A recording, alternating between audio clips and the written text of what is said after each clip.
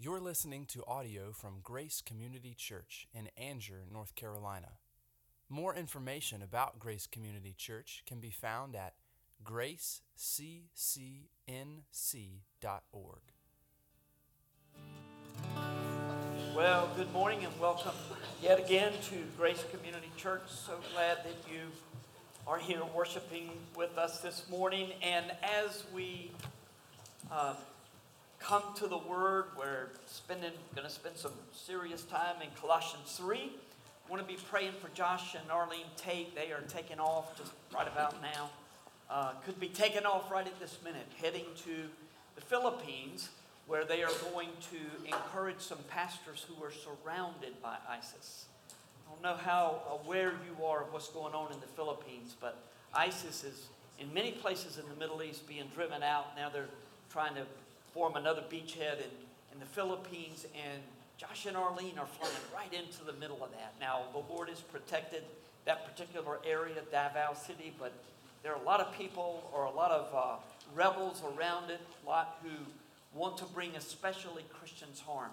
And Josh will be meeting with several pastors, a couple that are already in the city, one that's not too far out, a couple that are a pretty good ways out. So told him yesterday evening, talked to Josh on the phone and told him we'd be praying for him. And he is taking our love, sending our love, our greetings, our encouragement, our prayers to them. So we certainly want to be praying for our brothers and sisters in Christ who are being persecuted, and they certainly are where Josh and Arlene are going. So pray for their safety, pray for the pastors, pray for the meeting, and just pray that the word will go forth in that place. One of the pastors has begun seeing some Muslim students come to their children's ministry, so that's an exciting thing, but it's a very tense time there, so we want to be praying for them. In fact, let me just do that right now, if that's okay.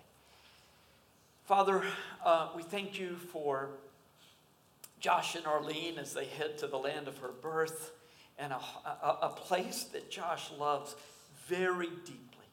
I pray that you would give them safety as they travel, that they would have no troubles getting into the country, that you would take care of them for the few weeks that they're there.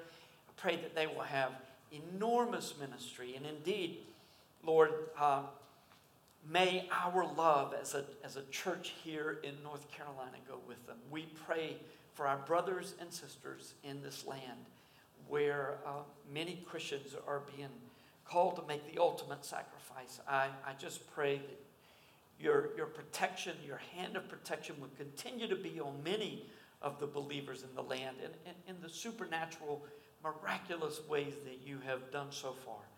So bring this to our minds many times, especially these next few weeks, as we remember our brother and sister, Josh and Arlene in the Philippines, in Jesus' name. Amen. Also, I want to just mention Wednesday night we have our day of prayer and fasting here at the church, and just encourage all of you who will be able to fast from after dinner on Tuesday until we eat dinner on Wednesday. If you would do that, that's a 24-hour fast. It's only 2 meals, though, that you're missing. It'll feel like a lot more about 3 o'clock Wednesday afternoon. But we're going to be praying about really the topic that we're talking about this morning, spiritual growth and God's power to overcome sin in our lives. We want to be praying about that. And fasting and praying is a wonderful way to address the issues that we have to deal with on a daily basis, especially in our modern world. So be here Wednesday at 6:30 after you fasted. We're going to have a meeting together. We'll spend a little time in the Word and in prayer. And then we have a couple of meetings that night, different ones, groups that will be meeting. And then also I just want to say real quickly, those of you who have been coming and you're wanting to know more about Grace, our Grace Connection class starts the Sunday after Labor Day at 9 o'clock in the morning. So just want to encourage you to hang on at least till then. You can get a real good feel for who we are, what we believe. Elder rule's different for some, and so we'll talk all about that, talk about our doctrines, why we function the way that we do, all of those things. Well, thanks, worship team, for leading us this morning. What a beautiful song that is. What a beautiful name it is. I appreciate so much more the theology of many of the Hillsong songs than I do the preaching that often comes out of there. It's problematic if you ever hear Brian Houston preach. I've heard him preach live twice, and I just wouldn't recommend it. But some of the theology and some of the words are beautiful, the words of the songs. And David has tweaked it a little bit to make it even more theologically precise, and I appreciate that very much. There's a classic line at the end of Ernest Hemingway's novel, The Sun Also Rises. I think that resonates with a whole lot of us. A couple of the main characters in the book, Jake and Brett, have this relationship that is an on and off relationship. It's set in 1920s Paris. Number of British and American expatriates head to Paris, and they spend the summer in Paris, and they go to Spain for the running of the bulls at Pamplona, and just follows their lives and the promiscuous lifestyle that they all celebrate just leaves them jealous and empty and bitter. And like I say, Jake and Brett, his girlfriend, are off and on through the whole thing. And then at the very end of the book, they're in a taxi together, and Brett says, "Oh, Jake, we could have had such a good time together." And he responded with the last words of the novel saying, "Yes, isn't it pretty to think so?" Now, I'm not recommending that you read that book. Look, read Old Man and the Sea if you want to read Hemingway. Even so, many will resonate with that cynical response of one who had hoped for so much more in life than life was able to produce and to deliver. Life without Christ always disappoints. In Christ, however, life is always good, right? I mean, because of our union with Christ, we're always in control of our own passions. We don't face the self-recrimination and disillusionment that unbelievers are forced to confess and admit. When life is beyond our control, we just trust the one who set the stars in place. Is that how it goes? Or is it so that when you were told that you have the power to live beyond the sinful self that you used to be, and beyond circumstances, much to your surprise, you find that it's just not your reality? Somehow it's just not working for you. Are you tempted to say with unbelieving Jake, "Yes, isn't it pretty to think so? Isn't it pretty to think I will be able to control my need for control, or to overcome my anger or lust or my laziness and bitterness?" Does the blessing of union with Christ truly break the power of sin in the life of a believer? If it does, if indeed our union with Christ breaks that power, as Romans 6 promises, Colossians 3, and so many places in Scripture promise, if that is so, does a struggle with sin indicate the absence of union with Christ in a person's life?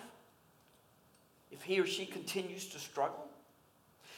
If there has been a pattern of failure in a believer's life or a professing believer's life, what hope is there for behavioral change that will glorify the Lord? Well, Colossians 3, 1 through 17 speaks a great deal, as you understand it in the wider context of Scripture. It addresses all of these questions, though maybe not quite as directly as we would desire. Since we have 3 weeks to examine these 17 verses in Colossians, perhaps we can move in the direction that takes us beyond failure and cynicism and, "Yes, isn't it pretty to think so?" kind of an approach to the Christian life.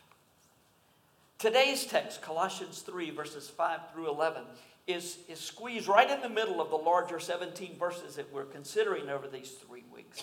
After the scripture is read, I'll read the text.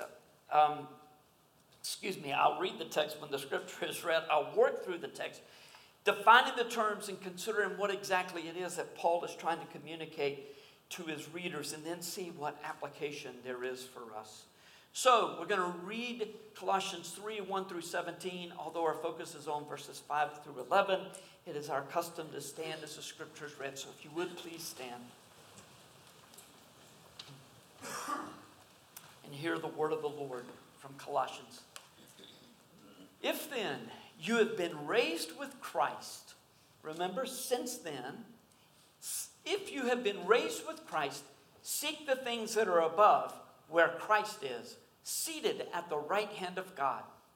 Set your minds on things that are above, not on things that are on earth. For you have died, and your life is hidden with Christ in God. When Christ, who is your life, appears, then you also will appear with him in glory. Put to death, therefore, what is earthly in you: sexual immorality, impurity, passion, evil desire, and covetousness, which is idolatry. On account of these, the wrath of God is coming. In these you too once walked when you were living in them. But now you must put them all away: anger, wrath, malice, slander, and obscene talk from your mouth. Do not lie to one another, seeing that you have put off the old self with its practices, and have put on the new self, which is being renewed in knowledge after the image of its creator. Here there is not Greek and Jew, circumcised and uncircumcised, barbarian, Scythian, slave, free. By the way, this is a good time for me to just tell you quickly. Barbarians are what you think. They're really not as much about behavior as it is a race of people. But Scythians, these guys who lived way up north, were really, really wild. And barbarians would say, have you heard about the Scythians? My goodness, those guys are crazy. So Paul is saying, read it again. There is not Greek and Jew, circumcised and uncircumcised, barbarian, Scythian, slave, free. But Christ is all and in all. Put on then, as God's chosen ones, holy and beloved, compassionate hearts, kindness, humility, meekness, and patience, bearing with one another. And if one has a complaint against another, forgiving each other. As the Lord has forgiven you, so you also must forgive. And above all these things, put on love, which binds everything together in perfect harmony. And let the peace of Christ rule in your hearts, to which indeed you were called in one body. And be thankful. Let the word of Christ dwell in you richly, teaching and admonishing one another in all wisdom, singing psalms and hymns and spiritual songs with thankfulness in your hearts to God. And whatever you do, in word or deed, do everything in the name of the Lord Jesus, giving thanks to God the Father through him. Let's pray. Father, we desire with all of our hearts to live for you in such a way to give glory and to bring glory to God. And Father, we confess that we desire to live very much for ourselves. And this dichotomy inside of us sometimes almost drives us crazy. So we pray that today that you might help align the reality of union with Christ to the ways that we live. We pray that you would do it through the power of your word, the power of the name Jesus, the power of the Holy Spirit living inside of us. Change us, we pray. In Jesus' name, amen. Thank you, BC. There's not a whole lot that will get your attention like someone saying, today we're going to talk about sex. Why? I mean, why is it that when someone says that, everybody, look, we're sexual beings. God made us in a particular way. Physical intimacy within a biblically ordained marriage of a man and a woman is one of God's absolute finest gifts to his children. Conversely, sexual relations and attention outside of such relationships can create some of the most negative consequences we will ever have to endure in this life. When Paul says in 1 Corinthians 6:18, flee from sexual immorality. Every other sin a person commits is outside the body, but the sexually immoral person sins against his own body. We're not exactly fully sure what he's saying. You can make some stabs and say, okay, he means this, this, and this. But one thing we do know, that he's saying that sexual sins are sort of in a category all of their own. So is sexual sin worse than murder? Well, of course not. But I don't anticipate too many of you being guilty of murder in this life. We're all prone to sexual sins in one way or another, some more so than they're even aware. And if you think, well, not me, then consider what Paul says in 1 Corinthians 10:12. Let anyone who thinks that he stands take heed, lest he fall. In Colossians 3:5, Paul begins by saying, tame the tendency within you toward sexual immorality. Is that what he says?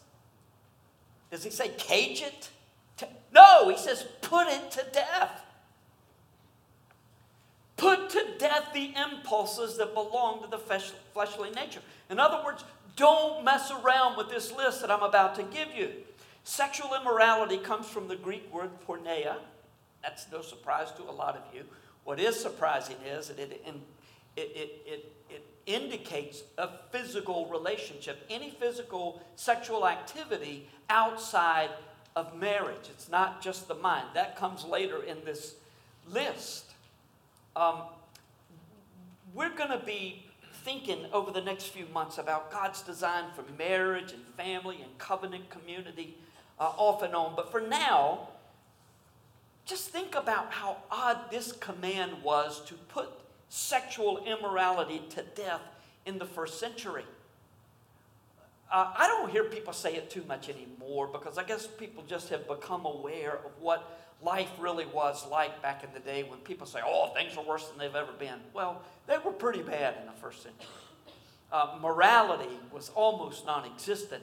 And to hold on to this sexual ethic of Christians in that day was quite odd. It wasn't so odd for Jews. Jews were just odd to begin with. But now you've got this group of people that consist of Jews and Gentiles. And they hold to this very strict way about the ways that they interact with one another physically. So I would think that we would all agree that it is becoming increasingly strange in our day to hold to this strong moral ethic that is prescribed in the Bible. But in response to those who say that we cling to an antiquated moral standard, I can assure you that this command seemed just as strange in the first century as it does today. Now, for years, the church had quite an impact, especially in Western society. And so people did hold more to a Christian ethic about activity, sexual activity. It's not that people didn't and were not involved in adultery and premarital sexual relations, those types of things, but everybody knew it was wrong, and sometimes you would lose your job if you got caught. There were great consequences. Society as a whole said, no, we don't affirm this behavior as normal.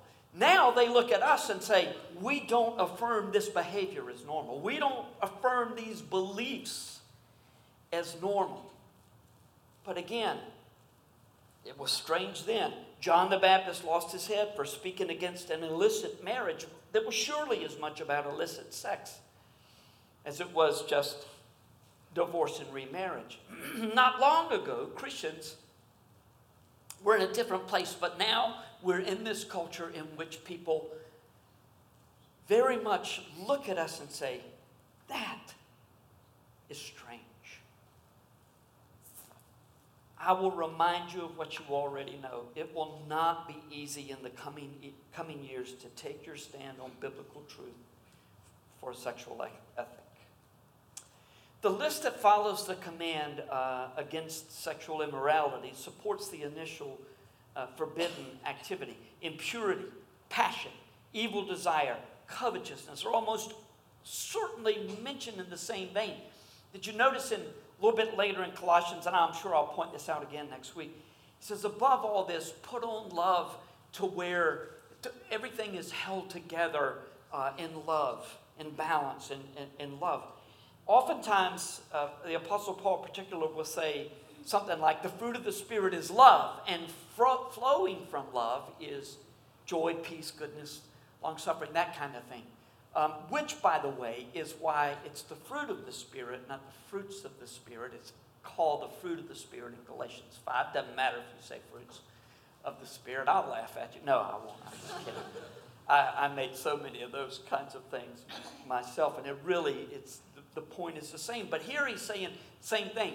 Put to death sexual immorality and all the things that flow from that. All of these behaviors and thoughts and actions deal with thoughts and actions that don't quite rise to the level of porneia. Certainly pornography would fit in this list, as would thoughts that continually move toward the immoral.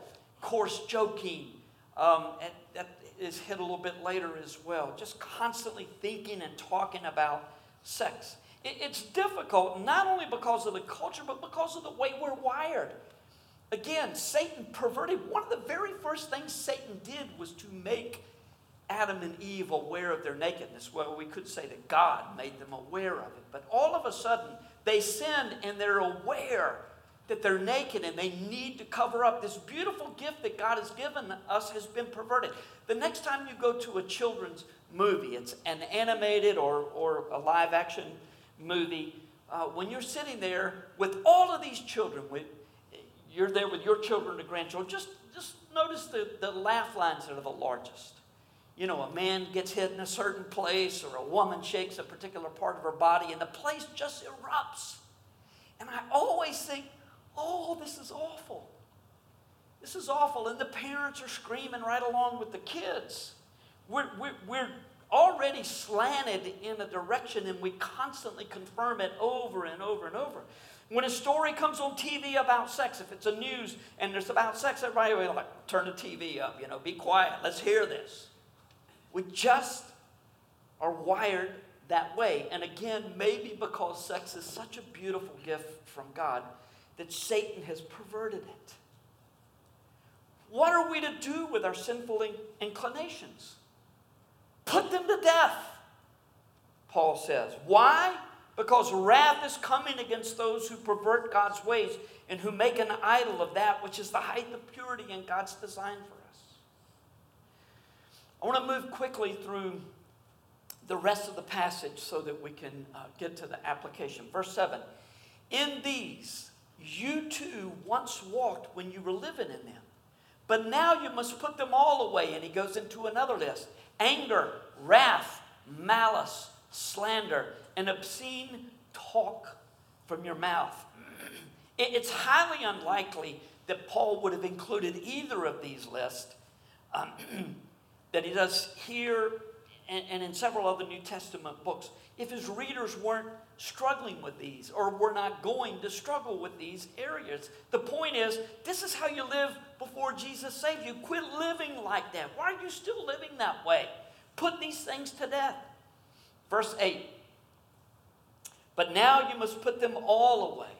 I just did that one. I'm sorry. Anger, wrath, malice, slander, obscene talk from your mouth. John Woodhouse, in his commentary on Colossians, does a really great job explaining all of these terms. Anger comes from the Greek word which is translated wrath earlier, as in the wrath of God is coming. Really, English translators could have put these backwards. It would have been more appropriate to put wrath first and anger second, corresponding to the Greek words that are written there. Believers just don't have the right to be angry with whomever they want. When the wrath of God comes on mankind, what does it do? It's coming in judgment. Essentially what he's saying is, don't let judgment just fly out of your mouth. Gosh, I don't even know why I'm talking about this. Nobody here struggles with that. We're called to be gentle. We're called to be holy. Malice is speech that expresses ill will toward others. Perhaps you said something about President Trump or Hillary Clinton recently that would rise to this level. Slander is speech with the intent of damaging another's reputation. May be true, may not be true. Not everything that's true needs to be said, right? Obscene talk is disgraceful speech that is often a result of anger. Look, there is enough vitriol coming out of Washington and around the country. We don't need to add to that. It is just as odd to the world when our speech is used to build up instead of tear down as it is to have this strict sexual ethic. You belong to Jesus before you belong to a political party or a group that seeks to bring change in the environment or to lower taxes or whatever. Watch your speech. Represent Jesus with what you say. Exercising that privilege, the privilege that is ours to build up rather than to tear down, will almost certainly present great opportunities for us to share the beautiful gospel of Jesus for those who have no hope beyond making this life a little bit better for themselves and for others while they're here. No wonder people get so excited and energized and angry about things, because this is all there is. Even if they say they believe in an afterlife, they live as though this is all there is. When we have the hope of eternity, we're able to help others have a better life here and also prepare for eternity. Verse 9. Do not lie to one another, seeing that you have put off the old self with its practices and have put on the new self, which is being renewed in knowledge after the image of its creator. I'm going to talk about honesty a little bit more in just a few moments, but think how important it is as it relates to our holiness. We have put off the old and put on the new clothes. We're being transformed from a creature of the culture into the image of God. Right now, many of us have lives that really are far more in tune with the culture than they are in tune with the Christian life that is being transformed into the image of Christ and brings glory to God because we are reflecting His image in the ways that we live.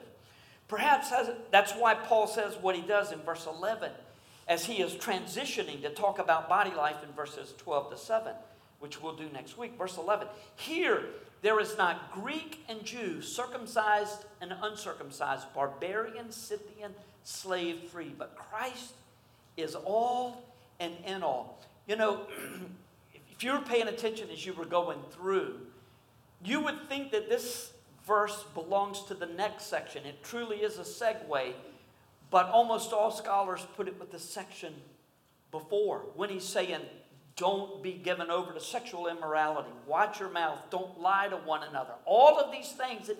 Because he's saying, here there is not Greek and Jew. Look, you're not who you were before you knew Christ. Is it not true that often we are shaped by the expectations of those who belong to our race or our class, our social group? I mean, we get our street cred and bona fides by living and joking and speaking the same way that our group does.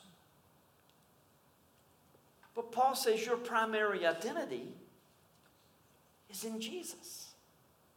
You're still a slave or a slave owner, he said. I'm glad none of you are either. A Greek or a Jew, barbarian, Scythian. Quite a few that might rise to that Scythian. No, I'm just not here at the church down the road. But you are first and foremost in union with Christ. You're no longer slaves or slave owners, but you are employers and employees. If you belong to Jesus, you are not united with Him, and He is all and in all. So, with this brief exposition of our verse, let's think about our lives as believers in light of the commands given to God's people in the text, beginning with the cognitive dissonance of our union with Christ and who we are in real life can be maddening. That's not something you say, okay, I'm going to do that. You're just like, that's the truth. Believing one way, behaving another way, creates cognitive dissonance or psychological discomfort. In other words, it's like, okay, I believe this, but I live in that way. Something's got to give.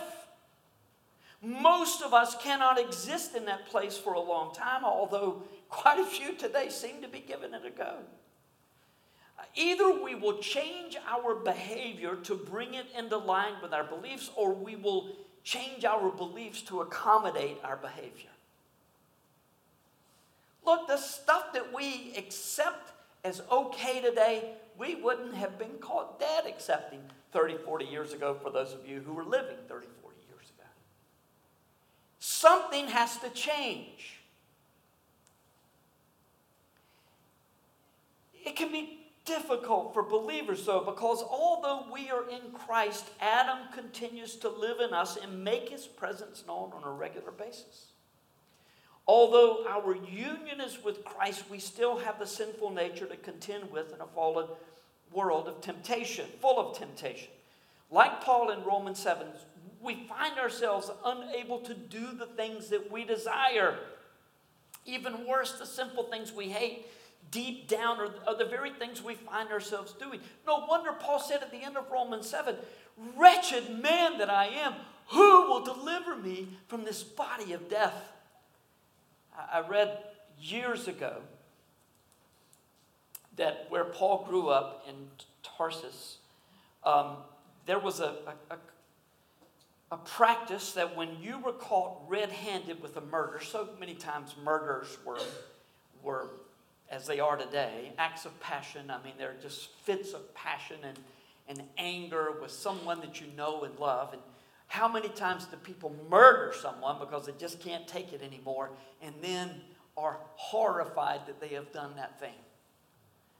Well, in that day, instead of taking you out and executing you, what they would do is to tie that body around your back, and you had to carry that dead body everywhere you went. Just imagine that. I mean, in addition to the physical strain, there's this emotional trauma of, what have I done? What have I done? And Paul is like saying, who will deliver me from this body of death? Get him off, get him off. When you read lists like the ones that we've read in Colossians 3, if you struggle with these types of sins, you may wonder if you indeed are a Christian, especially with the things that you so often hear. Soren Kierkegaard, David's main man, once said, "As you have lived, so have you believed." As you have lived, so have you believed. What are you to think if you struggle with sexual sins, which can be, as we've already acknowledged, debilitating to individuals, to marriages, families, companies, churches, and can drive professing Christians nearly mad? Is there hope? Well, yes. Consider the words right after Paul said in Romans 7:24 and verse 25, "Thanks be to God through Jesus Christ our Lord. So then, I myself serve the law of God with my mind, but with my flesh I serve the law of sin." That may seem a little comfort to some of you. Say, okay, I just have to live with this dichotomy. No, we become more and more like Christ. But it's the first part of the process is understanding that we've got two entities living in us. The old man, the new man, the old self, the new self, and Adam and Jesus. And there's going to be a battle. And we've got to find ways to tilt the battle toward Christ. Is it him doing it in us, or is it us making decisions? Yes, it's that. That's what it is. So, the next 4 points of application relate to all sin, but particularly to overcoming temptations towards sexual sin. The second point is this: honesty before the Lord and the body of Christ is a crucial ingredient in the sanctification process.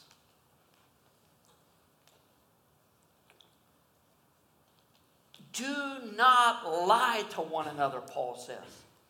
Lying is one of the very first sins that we consciously commit as children, right? Anybody have kids that don't lie or that haven't lied, somewhere along the way? We're good at lying, unless, of course, you're OCD about telling the truth. I mean, I used to struggle with this. This doesn't mean that I'm not a liar. I am a liar. We have to struggle with this all the time. But, when you'd say, what time is it? I couldn't tell you it's 3:45. I'd have to say it's 3:43. That's just the way it was back in the day. It's not that way anymore. But I'll just say 3:45. But we find ways, even if we're OCD, we find ways to present the best about us and to hide the bad. Look, there's wisdom in not putting all your dirty laundry out there for the world to see. And whenever possible, when a person sins and it's confronted and there's confession and repentance, that circle of confession and repentance ought to be kept as small as possible. It's not that we want to bring it out. There are certain occasions where we do bring it out. Certainly under church discipline. If an elder sins, the scripture says, it's got to be out there. So, but for the most part, we want to keep it as small as possible, but it's nearly impossible to overcome a tendency toward immorality or an addiction to pornography on your own. Look, I'm not a fan of organized accountability groups, forced accountability, or where we say, okay, we're going to get these 5 groups of guys together and you be honest and bare your souls to one another. But I am very much a fan of individual or small group accountability with people you trust. In fact, again, especially for young men, I imagine it's almost impossible to remain pure without help from others. Pornography is so readily available. And once again, don't think, we don't struggle in the same ways that we used to. I was looking at an article this morning about how millennials don't commit adultery near as much as the baby boomers did. Millennials don't get married until they're like 30 years old, But I imagine there's some sexual immorality going on before that. And pornography is out there for everybody. And unfortunately, I see it over and over in the covenant promises I follow, or covenant eyes. I follow that Twitter feed, and it's saying over and over, women are coming into struggles with this. It doesn't compute in my mind, but they're coming into struggles with this in the same way that guys are. Look, temptation may be tempered with age, but it doesn't go away. Furthermore, while we struggle in different ways, women can be just as guilty of these sins as men without realizing it. It may be not as out there and maybe it doesn't have the same consequences. But look, if you're watching Netflix and you're thrilled when an unmarried couple finally consummates their relationship with one another physically, then you're indulging in the sins that are listed in Colossians 3. We know that there is hope in the Lord, but what word is there for us when we have tried so hard and we failed? Well, that's the focus of the next point.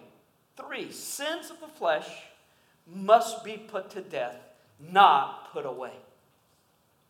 Read about a little boy who was in the pantry with the cookie jar open. And his mom said, "Nathan, where are you and what are you doing?" He said, "I'm in the pantry resisting temptation." Look, I think there are a lot of us resisting temptation when it should have never come to that point. We're in the pantry fighting temptation when we should have kept the door closed. And if it had been open, we certainly should have stayed away from the cookie jar. So what are you doing to protect yourself from temptation?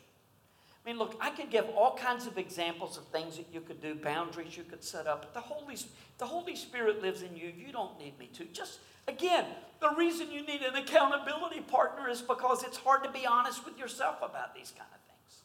So you need someone to be honest. Look, young married men, if you struggle with pornography, you need to talk to somebody about this.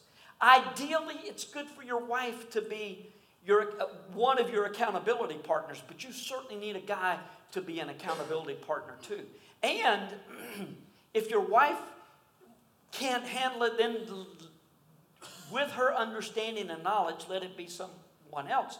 Wives, if you have just discovered that your husband struggles with that, let me tell you, you are not alone. Maybe a lot don't know is that there is as great a struggle as it is, but all the time people come to me and they say, I got to talk about something. And I'll say, so how long have you been struggling with pornography? And it's like, how did you know? I'm like, it's a struggle. And you've got to be, and your accountability partner needs to be someone who's going to help you, not someone who's going to say, yeah, well, I know what you mean. I struggle too, but thank the Lord for his forgiveness. And that's true, but we need to help each other overcome these sins. A whole lot is at stake. In our text, Paul said that believers are to put off the old self and to put on the new self. Actually, he didn't say it that way. He didn't say it as a command. Put off the old, put on the new. Now, he does say put on in the next text that we'll be reading, but he used the aorist tense in the verb, which means an action completed in the past, and it's just kind of like it's an action that occurred at some time. So, in reality, he was saying you should behave as believers because sometime in the past you put off that old man and you put on the new man. Now, the old man tags along to carry the analogy out. But again, his point is your position is in Christ. That should spur you to action. I thought it was really interesting. This past week I was reading in the book of Acts and never really thought about this before, but when Paul talks to the people about the ship, you know, they're taking the ship to Rome, and he said, and it's this horrible storm, and he says, God has revealed to me that everybody on this ship is going to be saved. We're not going to lose one person in this awful storm. Then later, the sailors are trying to sneak away. They're trying to get in the boat and sneak away. And Paul goes to the centurion who says, you know what, if these guys do that, then all bets are off. What I told you earlier is not going to happen. The sovereignty of God, his power in our lives, and our action. It all goes together. It's a beautiful picture that, again, I'd never seen before. One of the things, that, even though this is true, this is a constant, we need to put off and put on. When Allison and I travel, as we've just returned from Australia, I mean, we resemble some form of a modern-day version of the Beverly Hillbillies. I mean, look, am I kidding? We're dragging these humongous suitcases and backpacks and stuff. You know, we're walking with stuff on our head. Feels like it anyway. We're going everywhere because we want to have enough clothes to wear. You know, this time we were hardly anywhere long enough to wash clothes, so we had to have clothes for 3.5 weeks. And one of our friends says, look, packing like an American is one thing. It's another thing to bring the house. And I'd say, you know, he had a point. Look, whenever we arrive home from a trip like that, everything gets washed, whether we've used it or not. Everything goes in the washing machine. You know what Paul is saying? Don't wash those clothes. Don't take them to the dry cleaners. Burn them.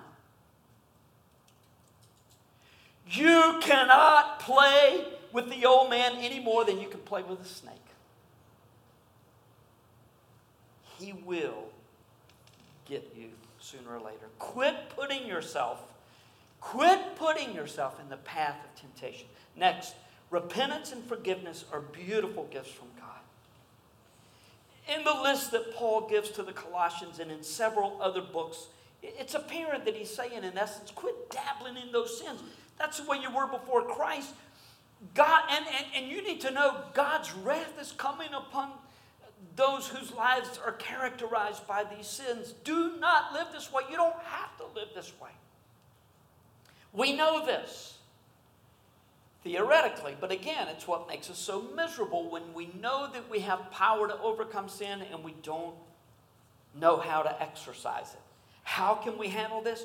Well, again, God has given us the beautiful gifts of repentance and forgiveness, not specifically in this text, but it is in all of Scripture, all of the New Testament. This is how you deal with it. Be honest about your sin and repent every single time. It's like, oh God, you never come and say, Lord, well, hey, nobody's perfect. I guess I messed up again. Thank you for forgiving. It's like, Lord, Forgive me. I don't ever want to do that again in my life. Acts 11:18 and 2 Timothy 2:25 both indicate that repentance is a gift that God grants to us. Indeed, his forgiveness offered time and time again will deliver us from the death trap of these sins. Believe God when he says these things and work hard at avoiding unnecessary temptation. Rankin Wilburn has written an outstanding book on the topic of the believer's union with Christ. Timothy Keller's endorsement of this book and my son's endorsement sold me. I'm so glad that I purchased it. There are in Wilburn's book so many simple yet profound analogies that help us understand the concept of our union with Christ. Here's what he said about God's forgiveness when we sin. Quote, "The work of Christ sets you free from sin's penalty. So rather than turning away from God, you can turn toward Christ precisely when you might be tempted to hide from him. You can boldly approach his throne with confidence because you remember you were completely covered by Christ's righteousness. Only those who believe can obey." Now, to be fair, he turns it around later and says only those who obey can believe. It all just sort of works together. Only those who believe can obey. Our understanding, do you begin to see how an understanding of our union with Christ can move us toward freedom from sin? One last point. More of Jesus, less of me is God's formula for holiness in our lives. Nature abhors a vacuum.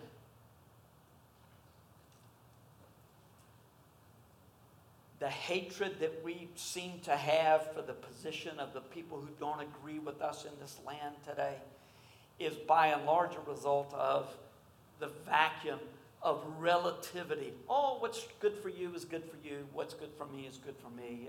We'll all just do our own thing. Nature can't stand that. There is a right and wrong. Now, we disagree about what is right and wrong.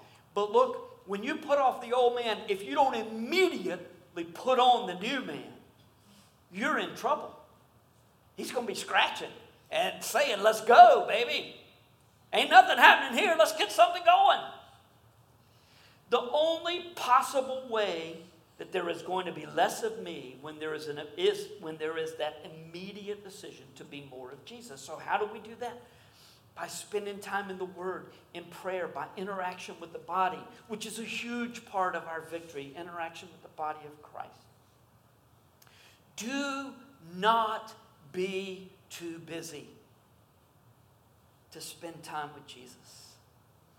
You are united with him, and your only hope for holiness is in that union, not in your efforts to do better, although that's a part of it. It's your union with Christ that is your hope for holiness. Sit at his feet. Admire his beauty. Worship the one who took your sins so that you might be made righteous. He will perfect the holiness that has already been introduced into your life. It is a promise. Believe it and act upon it. Let's pray.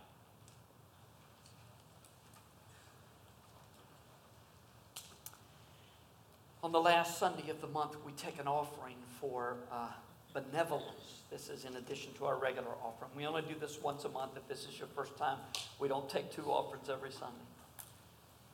But on the last Sunday, we express our love for what God has done for us by giving to a special fund that will meet needs of those both inside the body and outside of the body that come upon them rather suddenly and unexpectedly. It's our way that we share the love of Christ. So we'll be doing that as we sing. Father,